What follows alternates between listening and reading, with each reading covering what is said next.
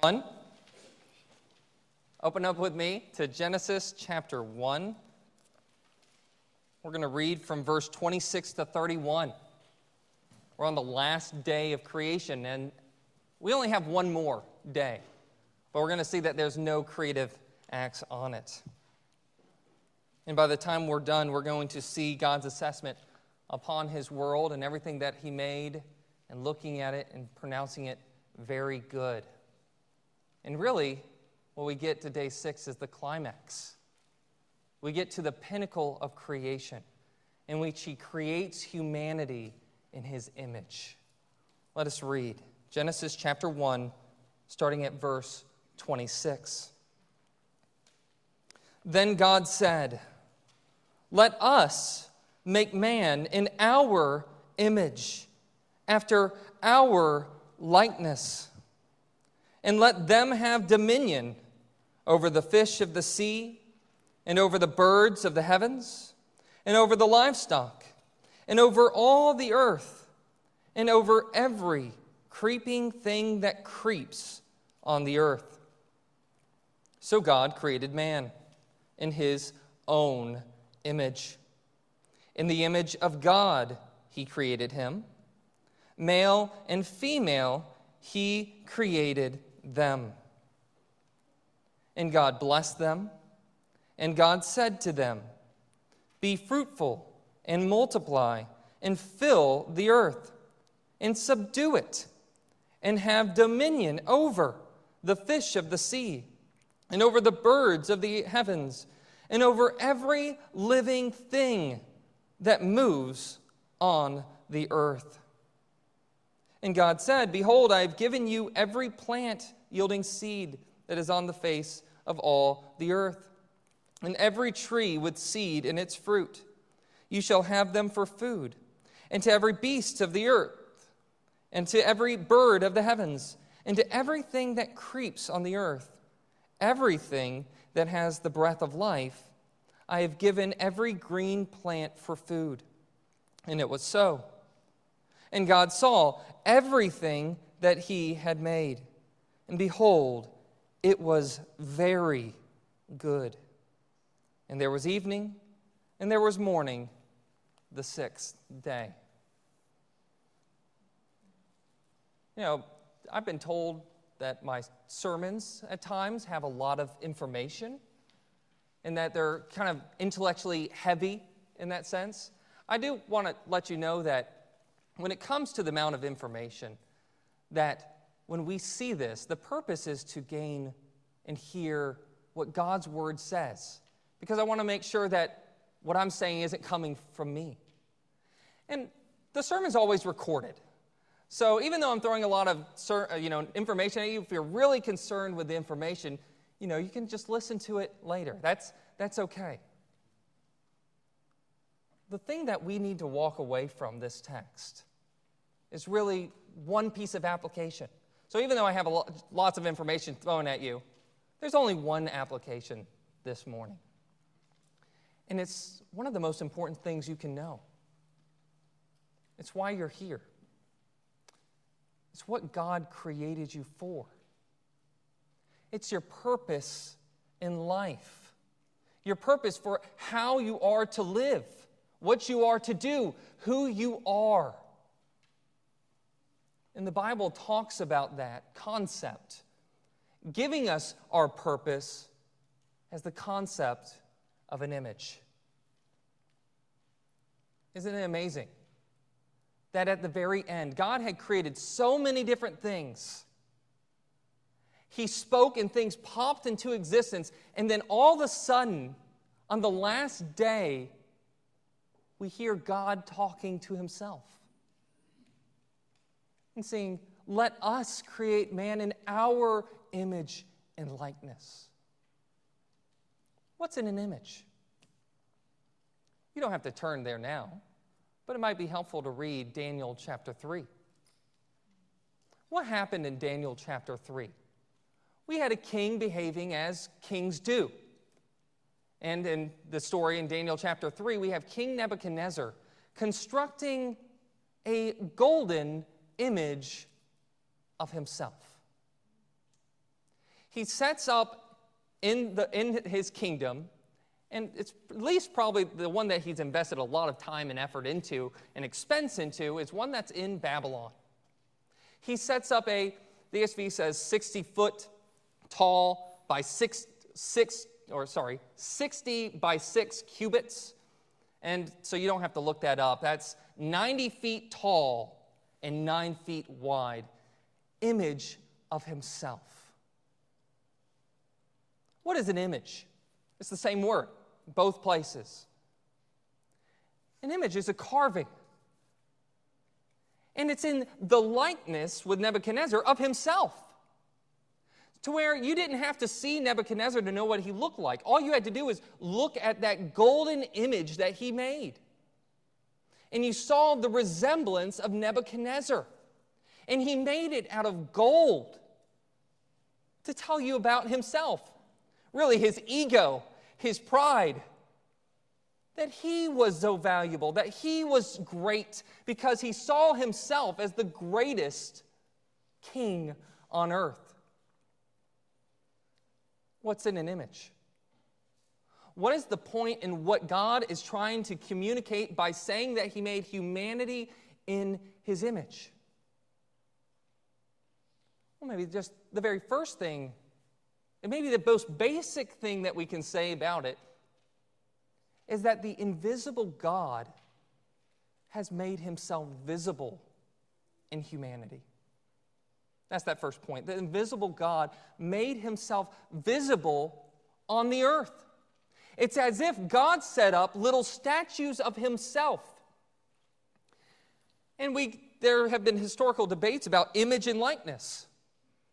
The image and likeness are really referring to the same thing. That it's an image of God in the likeness of God. That to look at humanity in some way causes us, in the way that God originally made humanity, to bear God's own reflection. Humanity is unique in this sense. And the Bible could not be clearer about it. At this time it pauses and says, God created, God created, God created, in verse 27, 3 different times about how God made humanity in his own image. This is never said of angels.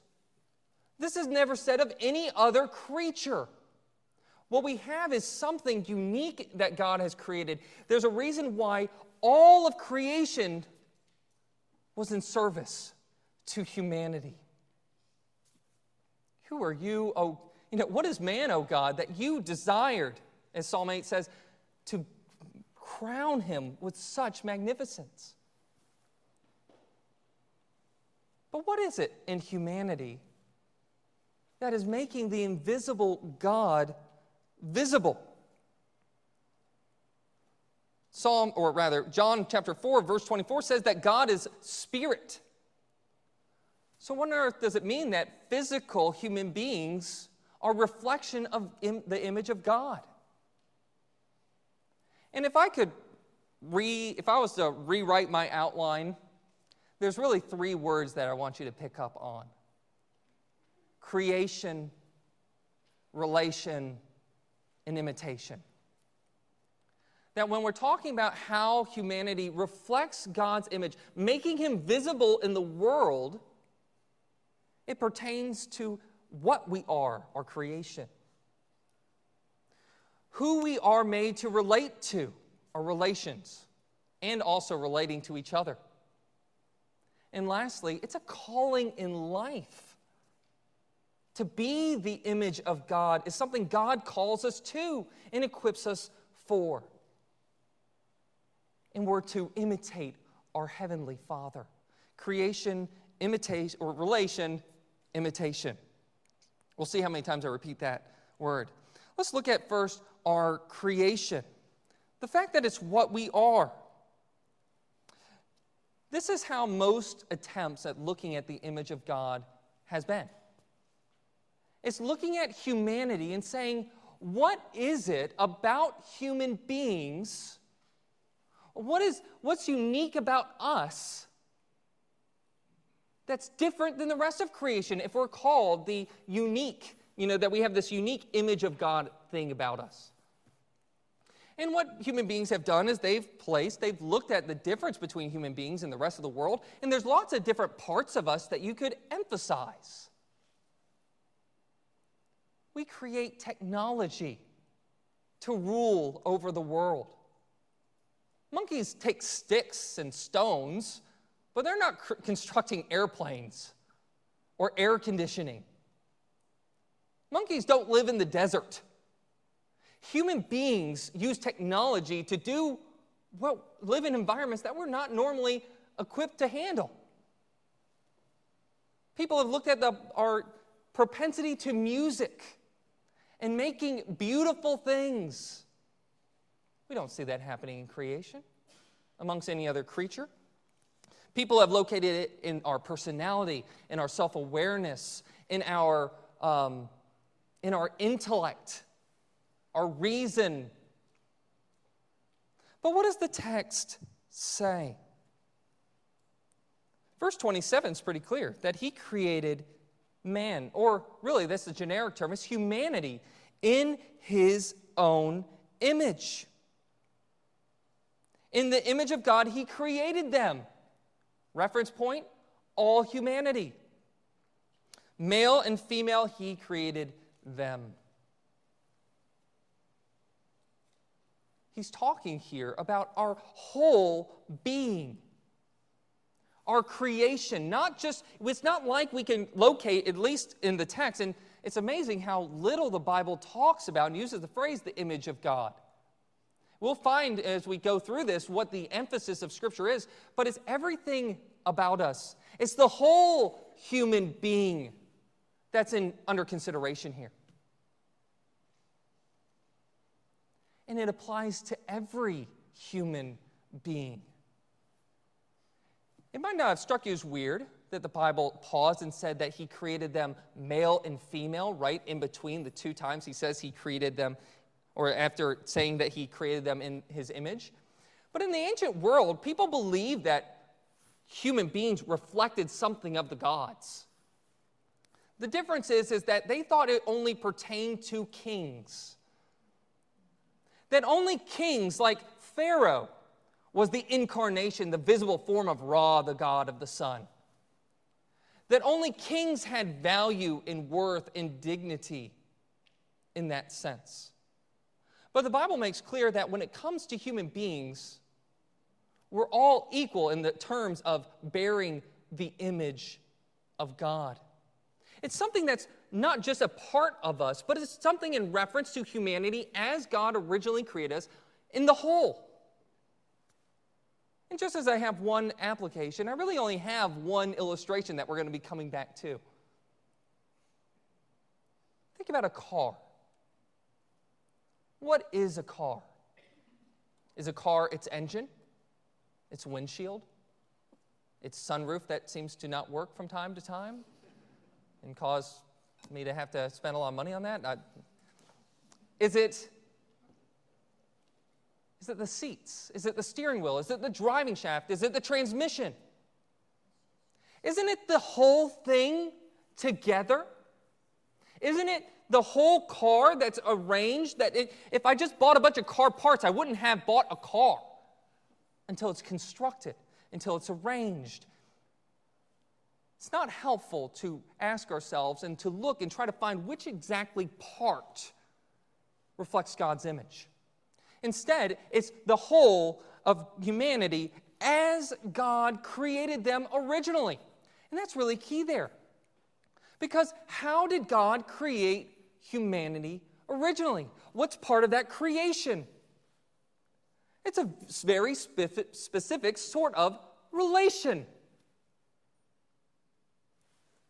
This is the significance of the conversation God's having with himself.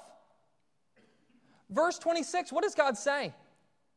God says, let us make man in our image, in our likeness. I believe for years now that, God, the word God in this text is a plural word. And in Hebrew, plural words take on plural pronouns. That's to say that the word God is plural, so that's why it's saying, let us create God in our image. But the problem is while that works in the Queen's English, when the Queen says, we are not amused, rather, I guess it's the King's English now, isn't it? That in England, that works. And that actually would have been true. That use, that grammatical structure, was apparent, not in Hebrew, though, but in Aramaic later. In the book of Daniel, when you read, you see that sort of use being used. But Hebrew does not work that way. Ancient Jewish commentators, ever since they've come across this text, have said that it's very odd and don't know how to make sense of it. Why on earth does God say, let us create man in our image, in our likeness? They had no idea. People posited maybe God was in consultation with the angels, with the heavenly host.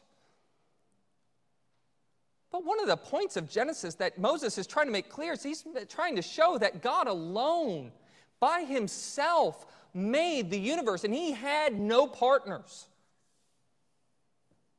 We're not told of the origin of angels. It doesn't seem to pertain to us. But it would be really weird if all of a sudden he started talking with the angels when he got to this point. As Christians reading the New Testament, we can see exactly what's going on there. God is Trinity. Father, Son, and Holy Spirit having a relationship in the midst of the one true God from all eternity. What we're seeing here is in the construction of humanity that we bear reflection not just to God in the abstract, but to the God who made us, the God who is three in one. And relationship is key. God did not just make male and female in his image as individuals. It's not just a reference to biology, even though it is. It's also in reference to the fact of how do men and women relate. Humanity was not created as this lone individual, but we were made in relationship in two different ways. Or I guess three. Relationship with God. Read Genesis chapter 3 to see that original relationship humanity had with God, walking and talking with God in the garden. We see this relation between male and female. So at the end of Genesis chapter 2, we see that in the institution of marriage, that man and woman become one flesh. Not reflecting God's oneness, but in a creaturely way. Not a one-to-one parallel. There's not multiple gods who are somehow in a marriage that makes them all one. We reflect God, just as God is invisible, we have made him visible. We bear his reflections in the way that we have relationships with God, with others, and even with the submission beneath us, the animal world, every living creature submitting to us. That's the third relationship. I kind of forgot about that one. But God created us in relationship after the pattern of the Trinity itself. In this way that we reflect, it's not just a mere reflection of some sort of different parts of God's attributes, but it might be helpful just to turn over to Genesis chapter 5. We're only reading 3 verses, so don't worry. I'm not going to spend too much time on this because we're going to get there eventually. Sooner rather than later, I promise. Then, as it closes out that section of Scripture, it starts a new one saying, this is the book of the generations of Adam. When God created man, he made him in the likeness of God. Notice he doesn't have to repeat image and likeness because they both mean the same thing. Male and female he created them. He blessed them and named them man when they were created. When Adam lived 130 years, he fathered a son in his own likeness and after his own image. In what sense do we reflect our God. The same way that when you look at someone, you see their parents in them. Haven't you noticed that when you talk to people and they meet your parents for the first time? They see them in you. Physically, emotionally, psychologically. We bear the resemblance of our parents. And even if we never met our parents and we run into them later in life, you know what we see? We're like, oh my goodness, that's where that came from. That's why I think this way. This is why I do this. We see the reflection in that. We see it in our creation. We see it in our relations. And we see it in the call to imitate God, in our imitation. This is seen in the task. You know, if we were going to define the image of God as is defined for us in Genesis 1, well, first, we're not really given a clear definition. It's something that we have to look at all of Scripture for. But where's the point of emphasis in Genesis chapter 1? Well, it's in the task that he gives him. What task does God give to humanity? Well, first, he gives them something common to the animal realm, that they are to be fruitful, multiply, fill the earth. But to what end? Not to the same end as the animals, but to the end that they would subdue the earth, that they would have dominion over it. And he goes on to name every living creature that moves. Well, how are we reflecting our Heavenly Father? It's not just in our relations. God here, as he makes the heavens and the earth, demonstrates his sovereignty over it all. God is the King of kings and Lord of lords. God's, when he speaks, it happens. In the same way, he set up this image in the world that is to reflect his sovereignty, his kingliness, made visible in the world through the dominion that they exercise. It's a task that he calls his people to.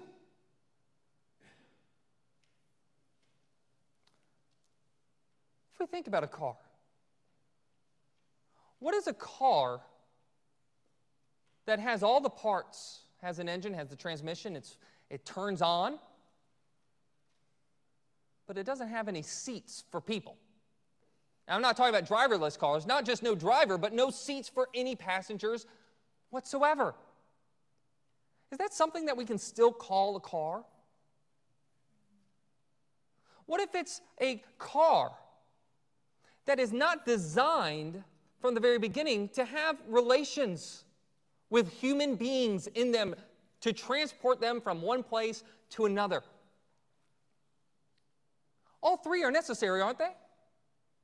The fact that there's a creation, there needs to be a design, an intent and intelligence in crafting the parts and fitting them together.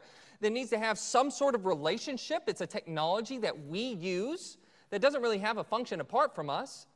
And that last thing is a task. The car has a job, transporting people.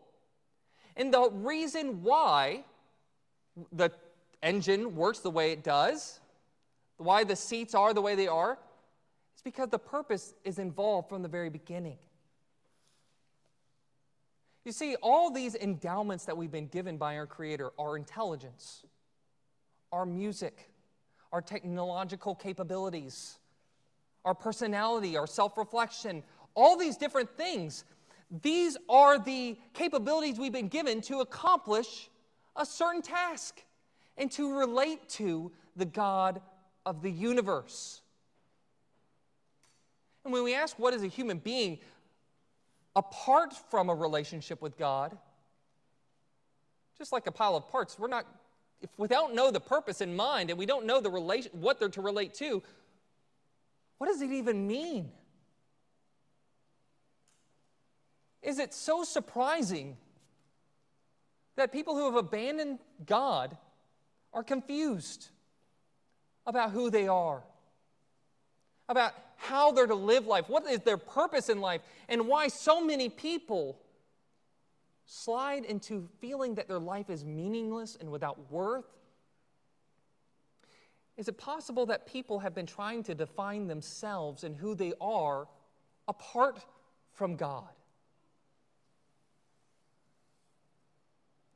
Is it really that surprising that when people go on a mission of self-discovery, whether they're a teenager or experience a midlife crisis, that when they go on this mission of self-discovery, they have no checks on it? They have no way to assess the truthfulness of the claims that they've come to after that self-discovery. And once you've cut out God from the equation, it's not even possible to come up with a right answer. Is it really that surprising? It's not just confusion either. It's also this life we have so many different distractions that we can follow down the rabbit trail and have our attention diverted where we don't even want to think about our meaningless lives. It's so easy to get distracted. So easy to not think and do the thing that we need to do. We need to know who we are, what we're made to do, what our purpose in life is. This is what every human being needs. This is why Augustine starts off his confessions, his autobiography, saying, our hearts are restless until our hearts rest in you. That's the human dilemma. But the last place we really need to know, if we want to know what this creation, relation, and imitation looks like, we have to look to Christ. There's something said of him that's not said even of us. Colossians chapter 1. And let's go ahead and turn there. Colossians chapter 1, verse 10, or rather, verse 15. The picture is clarified by Christ. That's that blank. That's why I said it like that. The picture is clarified by Christ. Colossians chapter 1, verse 15 says that he is the image of the invisible God, the firstborn, and this is not by the point there, firstborn is not order, but preeminence, of all creation. For by him all things were created in heaven and on earth, visible and invisible, whether thrones or dominions or rulers or authorities. All things were created through him and for him. For he is before all things, and in him all things hold together. What is Paul saying? He's saying, if you want to know what God looks like, God's true image, look to Jesus, who is the image of the invisible God. This is true in two different ways. If Jesus was just divine, the invisible God would not be made visible. It's in Jesus' humanity that he's been made visible to us, that we can look and say, wow, that's what God looks like. But he is God. He is the one who has dominion, who has authority, who is before he was born. What we're given in Christ is really a picture, a clarification for what it means to be made in the image of God by looking at the image of God as the God-man, having human likeness just like us. And when we're told, and if you think about it, what would it be like to walk around Jesus? What aspect of him? What part of him would you say, I see the reflections of his Father? Well, John chapter 1, verse 18 says, the Word became flesh and dwelt among them, and we have seen his glory. Glory is the only Son of the Father, full of grace and truth. And he says in verse 18, no one has ever seen God, the only God, who is at the Father's side. He has made him known. This is the significance of John's words is something that we see in John chapter 10. When he says, or rather, John chapter 14.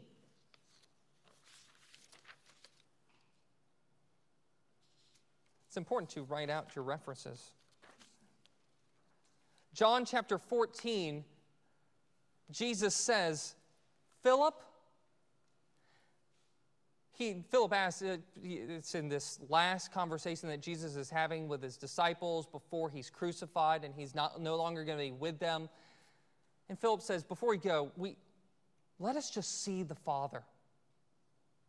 He's been talking so much, as in John chapter 10, that he's the Son of God and that he doesn't do the works, that the only works he does are the works of his Father, and that the Father is in me, and I am in the Father. And Philip asks him in John chapter 14, show us the Father. And Jesus says, have you known me so long? To see me is to see the Father. Jesus, in a unique sense, as the Son of God and Son of Man, we see in him that he is the invisible God made visible. And he does it in his creation, in both the fact of really him being the uncreated and also the created after in the image of humanity. We see this in the fact of Adam did not have a father in the genealogy in Luke chapter 3, verse 38. It goes through all of Jesus' genealogy, and it ends with that he was the son of Adam, who was the son of God. And that's really important because there's a parallel that the New Testament makes between two Adams, the first Adam and the last Adam. And they occur in Romans chapter 5 and 1 Corinthians 15. But I'd like to point you to listen to 1 Corinthians 15, verses 48 and 49.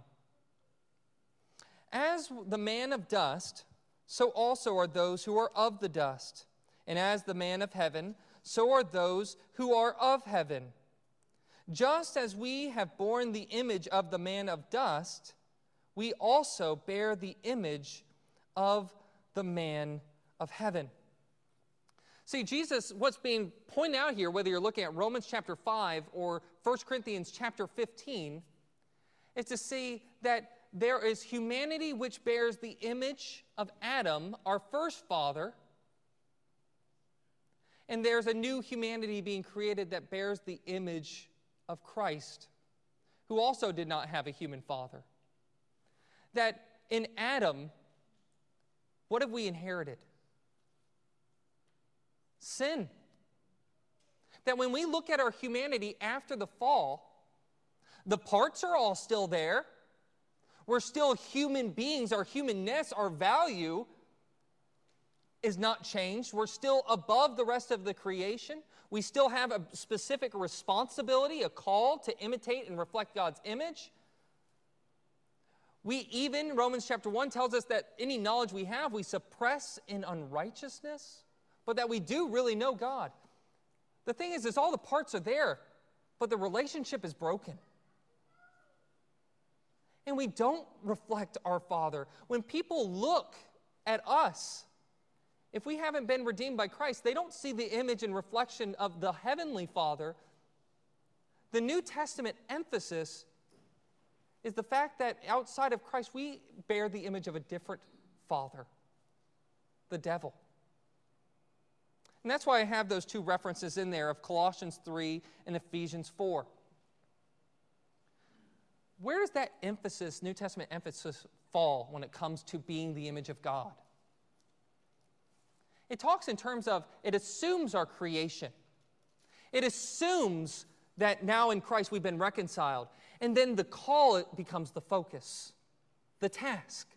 And what's the task? How do, as a human being, someone look at you and say, you look like Jesus? In what sense do we look like Jesus? In what sense do we bear the resemblance of our Heavenly Father? Whether it's in Colossians 3, verse 10, or Ephesians 4, verse 24, it's about putting away the sin that was after the image of the old man and putting on Christ. The task of reflecting Jesus himself. Do you see what your purpose in life is? What's the purpose of our life? The purpose of our life is to glorify God and enjoy Him forever. That's what we were made for. We were made to glorify God and enjoy Him forever. Sin ruined that. We were made to enjoy fellowship with the Trinity, with God Himself, just as Adam was in the garden. But sin ruined that. We were made to reflect God's character, His attributes, reflecting the task that He gave us to do, and so much more. Everything about us. We were made to glorify God. And anytime we have a question about what that is to look like, all we have to do is look to Jesus. I know that's pretty basic. But that's who we look to see what it means to be made in God's image. Think about how this reorients our whole life, or even what the good news of the gospel is. What's Jesus' goal? Is it not to redeem humanity? Is it not to restore them to their original creation intent to have relationship with God? To fulfill the task of what Ephesians chapter 2 says is that before time began, God planned to save us, and also that we would live a life producing good works. This is the task God has called us to.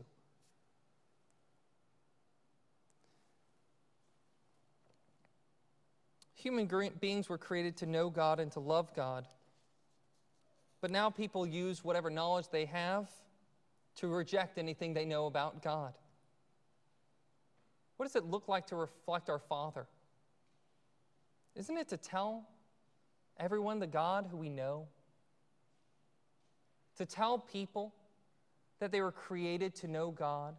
That the offer of God to every single human being, that they, in Christ, can have a restored relationship with God, can be transformed, have the removal not just of the guilt of sin, but also the power of sin over our lives.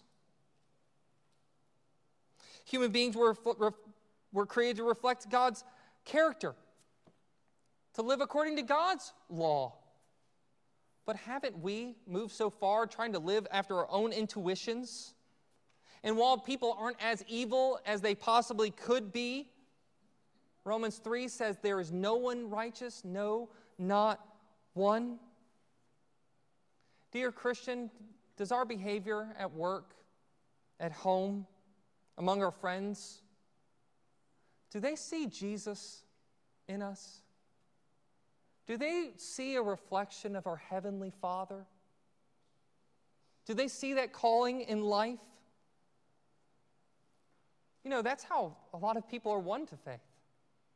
They're won by us telling and sharing with them about the God we know, but they're also won by seeing Jesus, seeing how people function as God originally intended them, and they see the beauty in that, and they want to know the God we know. They want to know who our Father is. That's the dynamic of the Christian life. And then this applies to every job that we have. You know, this job of being a pastor is not the most important job in the world. What would it look like for an engineer to reflect the image of Jesus? What would it look like for a politician? Don't we want that? A politician that reflects the image of Christ, that when you look at him, you see a godly man. It's like hanging out with Jesus. What would it look like? Maybe you think my job is too low. What would it mean for Jesus to be a garbage collector? This is when it's helpful to remind ourselves that Philippians chapter 2, verse 7 tells us that Jesus, when he took on humanity, he became a slave to serve others. We can use our job and see that it has value and dignity, and we should do it as image bearers of Christ. reflecting excellence in our work, and reflecting excellence in our character as a witness to the world. Oh, that God would be shaping and molding Christians today. The reality is that we would be all hopeless outside of Christ. That's the state of our nature. We're just a piled up piece of car bits, and we can't assemble ourselves. Thanks be to God that the Holy Spirit sends His word into our lives to redeem sinners. That Jesus accomplished our redemption, and He sends His Spirit to make us new, to reassemble the car, to give it its purpose in life.